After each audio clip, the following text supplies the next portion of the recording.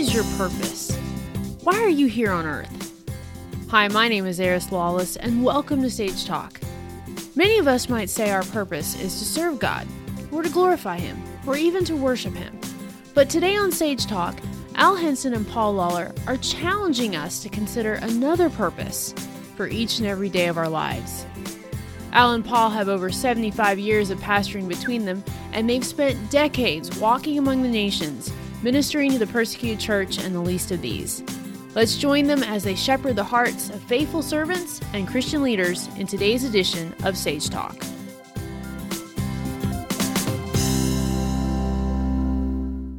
Hi, I'm Paul Lawler, pastor of Christ Church Birmingham, and I have the privilege of sitting with Al Henson, founder of Compassionate Hope Foundation. Both of us, Al, have had the privilege of serving as pastors for decades. I for 31 years, you for over 40 years. Right. 40, am I right? About 45 years, if I'm not mistaken.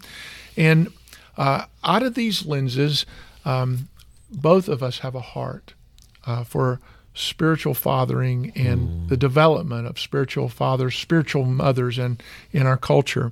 And today our topic is a very exciting one, knowing God. And so as we delve into this topic today, I want to ask if you would take the lead in sharing first, and then as we enter our discussion. I would be glad to, Paul. If you've been following our podcast, we started our podcast. This is a podcast to the hearts, at the heart level, not the head level. A podcast to the hearts of the servants of God. So we've started with spiritual fatherhood, knowing that the heart of the Heavenly Father and the heart of any spiritual mother would be the transformation of their children. Yeah. So we spent three podcasts, I think, maybe 4 podcasts on transformation. And then today, Paul, as we've talked, we thought we need to stop and address this subject of knowing Him. Yes. Because it is so foundational again to God's desire for us, and hopefully we'll join Him in that desire. And as a matter of personal testimony, you would know this, Paul, and others that are around me. I fought with God in my teenage years of God's purposes and plans for my life. He wanted me to do what I've done for 45 years. I eventually said yes and gave in. But the way I fought with God was serving, being a youth leader in the church, serving in the church, pouring my life out in the church, and tried to please God that way. That was the way I fought. And, well, Lord, I'm good. Look what I'm doing here. Look, I'm giving more time than most everyone. And I would hear God whisper, yes, and thank you, but it's not what I want. I want you. I want your heart, and I don't have that, Al. Yes. And so when I came to the point of just giving in out of my coming out of my foolishness, and saying, yes, Lord, I didn't use the word surrender. I used the word, tonight, God, I die, and I want you to raise me up into your purposes, into your plans, and to be the new creation that you've created me to be, in the resurrection of Christ. And I pondered my life's purpose. And that's why this podcast is so dear to me.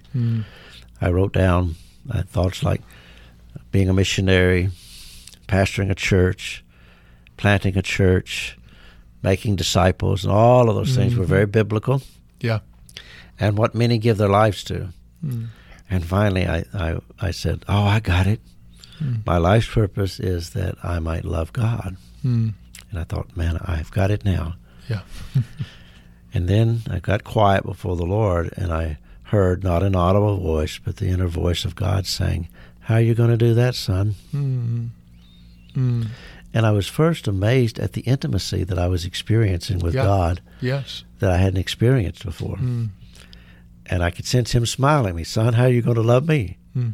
With all your soul, all your heart, and all your mind. And I remember thinking, I could do this. And then I thought, I guess the answer is I can't do that, God. Yeah. And then the thought was, okay, what do you need to have as your life purpose? That you might, out of that, love me and then love your neighbor. And that's when I penned the words 46 years ago.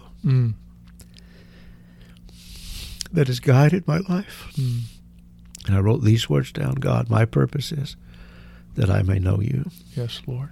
And in a little bit, we're going to go to Philippians 3, the passage that led Paul in that direction, that led me in that direction. But I think it's important, Paul, before we do, that this word, the title of it is to know God. Yes. Could you help us to define this word "know" from a biblical basis and standpoint? Yeah, let's take a moment to do that, and I'm going to draw us toward what may be considered one of the more sobering passages in Scripture, and I think it's particularly relevant for persons, whether you're serving in ministry as a salty, Christ-centered business leader or full-time in a local church. Jesus once said this, it was in Matthew 7, "Not everyone who says to me, 'Lord, Lord,' will enter the kingdom of heaven, but the one who does the will of my Father who is in heaven. On that day many will say to me, 'Lord, Lord, did we not prophesy in your name, cast out demons in your name, do many mighty works in your name?' And then I will declare to them, 'I never knew you.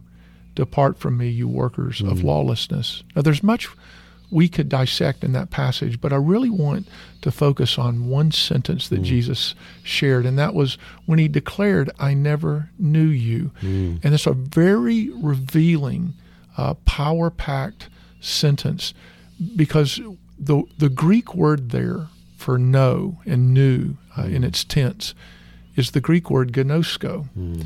And it's a word of deep intimacy. In fact, the New Testament, when it's translated that Joseph did not know Mary because Jesus was born of a virgin, that the Greek term there utilized is gnosko. There was no intimacy between Joseph and Mary before the birth of Jesus. And so it's in light of that reality, that nuance that I believe is very intentional here in the original language, that it's revealing, and it shares with us or declares before us that Jesus really has a heart, that we would know him intimately, and that our ministry and our life would indeed flow out of knowing him. In fact, I know you're going to talk about this in a little bit, but not only the mission statement of your life, but Al, the very mission statement of the Apostle Paul, personal opinion, but I think he was the greatest spiritual giant ever to live other than Jesus. That's just my opinion, but the mission statement of his life, I want to know Christ. I want to intimately know him, walk with him. And we recognize in light of Matthew 7, this is a very important matter because it's life-giving so much as at stake. So I think it's important that we understand this is something the Lord cares very much about, and it's also something he wants to gift to us. And so would you share with us a little bit about how the Lord seeks to and is willing to do this very thing? I was thinking as you were talking about this, about Jesus, in John chapter 10, he presents himself as the good shepherd. Yes. The not-so-good shepherd is the hireling. But one of the things he will state in John in chapter 10, as the good shepherd, he will say, "I know my sheep." Yes. And he does. Yes. But he follows it up with, "and I will be known of them." Yeah.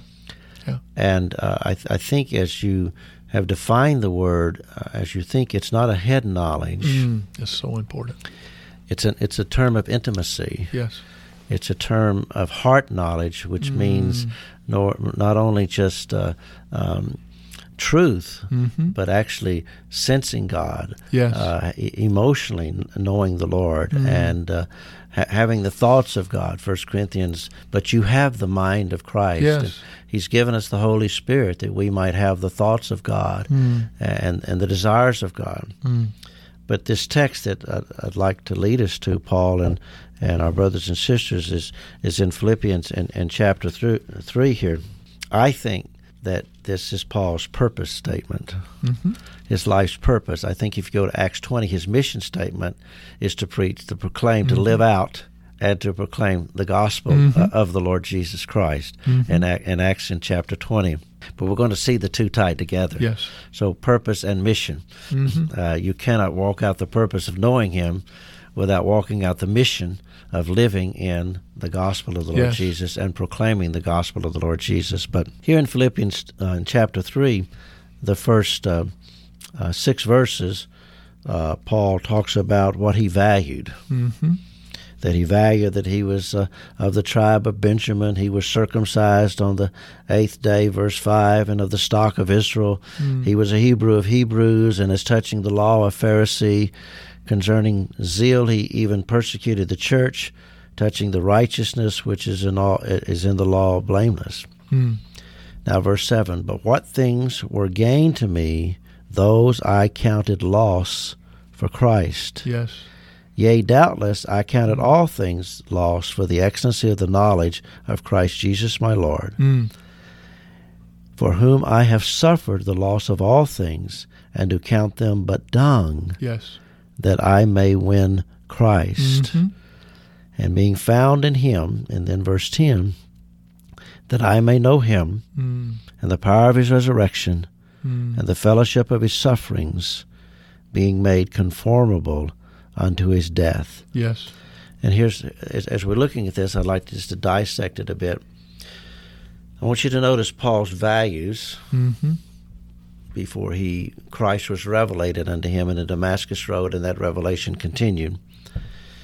His values were his title, where he had come from, his position. He valued the praise of man. Yeah. He valued in the religious circles how he was admired and respected. He valued how he could honor his religious leaders even unto carrying out persecution. Yes. And he was so blinded in his mind he thought he was pleasing God. Yeah. Because he was fulfilling the law. And these are the things that he valued, the very kinds of things that people value today, titles and names and having things and positions. But now his value has changed. There's a value word in here, but these things I count now as dung. They're worthless. They're like manure compared to Christ Himself, that I may win Him. The second thing I'd like us to see in this passage, Paul, that opens his heart to really know God, is that he has his wanter has changed. Yes, it's very apparent. Yeah, his desires have changed, and now he wants Christ. And I might explain that this way: he has experienced what title and name and the praise of man and being patted on the back and you're a wonderful Pharisee and all of these things. He had experienced what that was like. Yes. Now he sees Christ, and he sees the love of God, the wisdom of God, yes, the holiness, the righteousness of God. He sees, he's beginning to understand who God really is and the very nature of God. And he's beginning to taste of that. And he says, now that's what really fills me up. Yeah. Amen. That's what I really want. Yes. And then I think at the foundation, he's really come to understand his need. You see, he had seen religion, and religion had taught him that the way up is up. Yeah. Now he had seen Jesus, who was God, yes, became man, became the servant of man, and he died for mankind, even the death of the cross. And he had seen this risen Lord, and he said, oh, God hath exalted him in the kingdom. Yes. The way up is down. And so I need this life. Yes. Because what I had was not life at all. You know, Paul exhibits this pattern. In fact, he even uses the term, I die daily. But there's this pattern that he embraces that's in 2 Corinthians 4, I believe, and around death, burial, and resurrection. Could you say something about that? Well, even in this text in Philippians 3, verse 10, he says that I may know him and the power of his resurrection and the fellowship of his sufferings, be made conformable unto his death. what Paul is saying, sometimes I draw out a circle, and I put Christ into that circle. Mm-hmm. And then there's this barrier, which is our sin and our self-nature, and outside of that is us. Yes. And the only way into Christ is through the gospel. Mm-hmm. So if you just picture with me, you're coming into Christ, as we all did, and we picture that through water baptism, buried in the likeness of his death, yes, raised in the likeness of his resurrection. So I come into Christ, and I know him in salvation, yes, and eternal life, and forgiveness of sin through the death, burial, and resurrection of Jesus, believing that, accepting that, yes, embracing that. And now I'm in Christ. Yes. But Christ loves this fallen world. And so now I want to know Christ, and so I bring Christ with me out to the world. But to go out to the world, I must walk through the gospel. Yes, yes.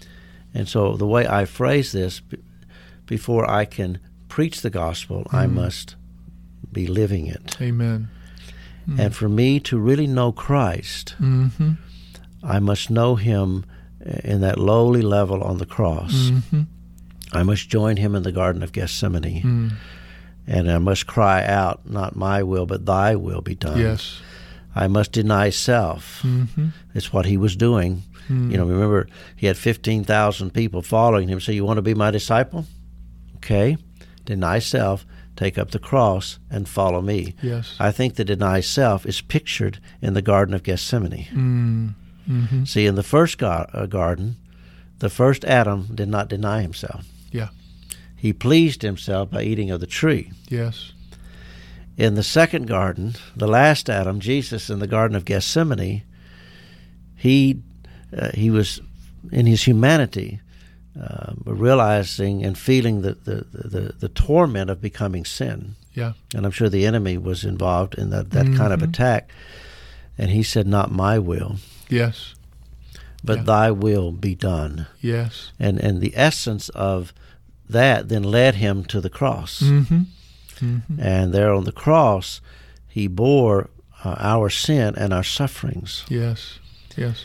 Now, practically speaking, Paul, then for me to know God, I must deny self. I must not my will, that the surrender, true repentance, moment by moment. I've often said to people, if you want to walk with God, you have to be in a constant state of repentance. Yeah. And I'm not thinking about repenting of sin, but repenting of me. Yeah. I've got to be turning away from me, myself, deny self, like Jesus did in the Garden of Gethsemane, and then take up the cross. Yes. Do you see that process, Paul? Yes. With Jesus, he took up the cross. He was on the cross, and on the cross, he suffered.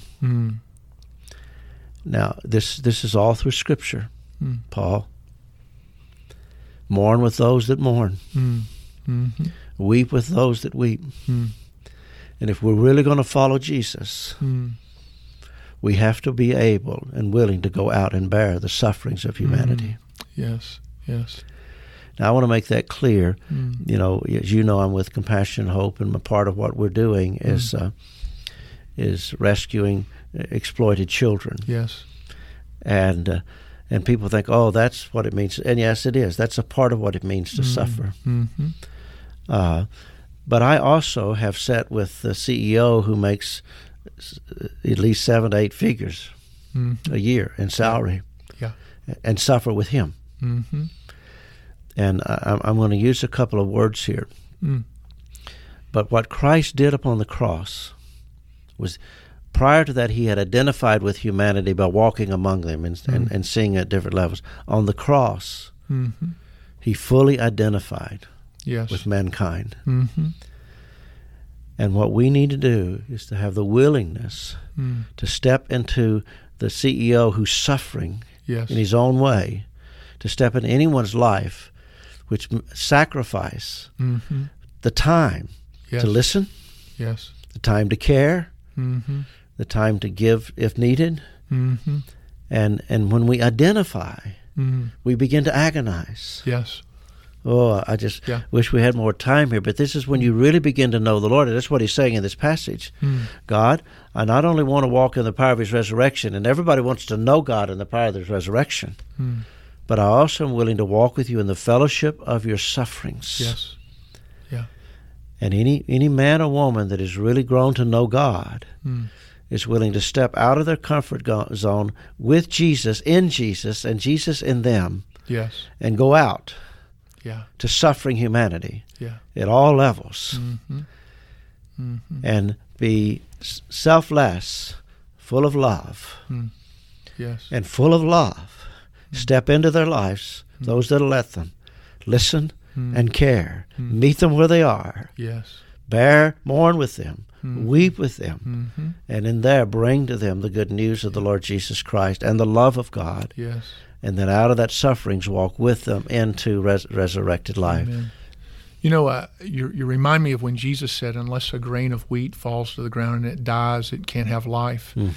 And I'm always marveling when Jesus shares an organic picture, because there's a fullness to an organic picture, meaning that when he refers to a seed, there's something he wants us to see in the seed. When he refers to a burial, there's something he wants us to see in the burial. When he refers to the new life that comes from a seed that sprouts up after being planted in the soil, there's something he wants to see us to see in that. And so what I'm mindful of as you share is that when we die to self, when we are allowed our embrace being hidden, humbling yourself before the Lord, it is God who says, in due time, I will lift you up. It is God who has designed you in a way that as you die to you and live for him, you actually bloom into what you're truly designed for. As you flow with your designer, and i.e., as you share the story of compassionate hope and reaching out to the least of these around the world, and Al Henson has bloomed into who he's really designed to be. And that's true also for the teenager listening. That's true for the CEO who's listening, and for everyone, that as we recognize this call to lay aside self and follow Jesus, to know him, we not only have the greatest treasure in knowing Jesus, but we actually have the treasure of coming fully alive in who we're designed to be in light of who he is. Even the disciples, they followed him, and they began to know him. Yes. But until they saw him on the cross, they really didn't know love and understand it. And for me, I found the same. When I found enough love of God, then I was willingness to deny myself. Yes. And to begin to take steps with God out of my comfort zone. Yes. Into the lives of people. And I can tell 1,000 stories like this.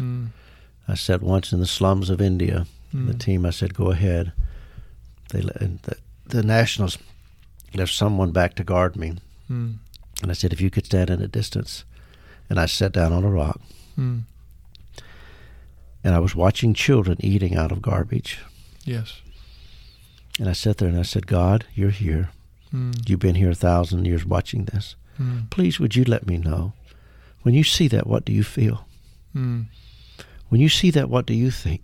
And God allowed me to know him and the suffering and the grief that he had for those little ones. And that to move forward in resurrection life, to try to bring the gospel and an answer to that. Yes.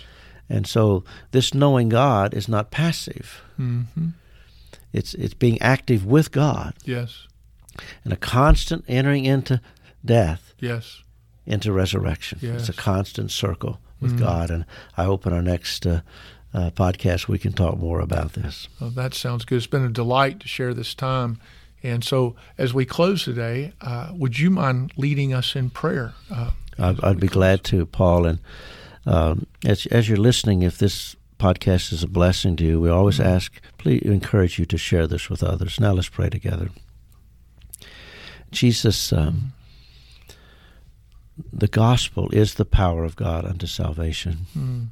The gospel is the means by which we can have intimacy with you. And so we pray, Lord, that in the theology of the gospel, that you would bring us to the practical living of the gospel. Mm-hmm. And I pray that the listener might even now, just in the Spirit, go into the Garden of Gethsemane with you. Mm. And in their hearts they would say, Lord, not my will, but thy will be done. And then realizing that what that means is they will get up and now go to the cross with you. Mm. And in that cross is enough of the death of self. This will happen little by little in their lives, Lord. That then they would be willing to join you in feeling and sensing and understanding the suffering of humanity enslaved in sin, and be willing then to bear whatever sacrifices they need to carry out in their life to be able to open the door for you who have birthed the gospel through your death and resurrection, that we might now proclaim that gospel through our own death and resurrection. Reveal this to everyone that's listening in Jesus' name. Amen. We're grateful that you joined us for today's edition of Sage Talk. I'd like to encourage you to tune in again next week as Al and Paul continue this powerful 2-part series on knowing God. As Paul said, when we lay aside self, follow Jesus, and know Him, we not only have the greatest treasure possible, but we become fully alive in who we're designed to be in light of who He is. If you haven't already subscribed to Sage Talk in your favorite podcast app or on our website at sagetalkpodcast.com, do that so you don't miss part 2. Come back soon and join us on Sage Talk for another time of spiritual shepherding, heart to heart and life to life.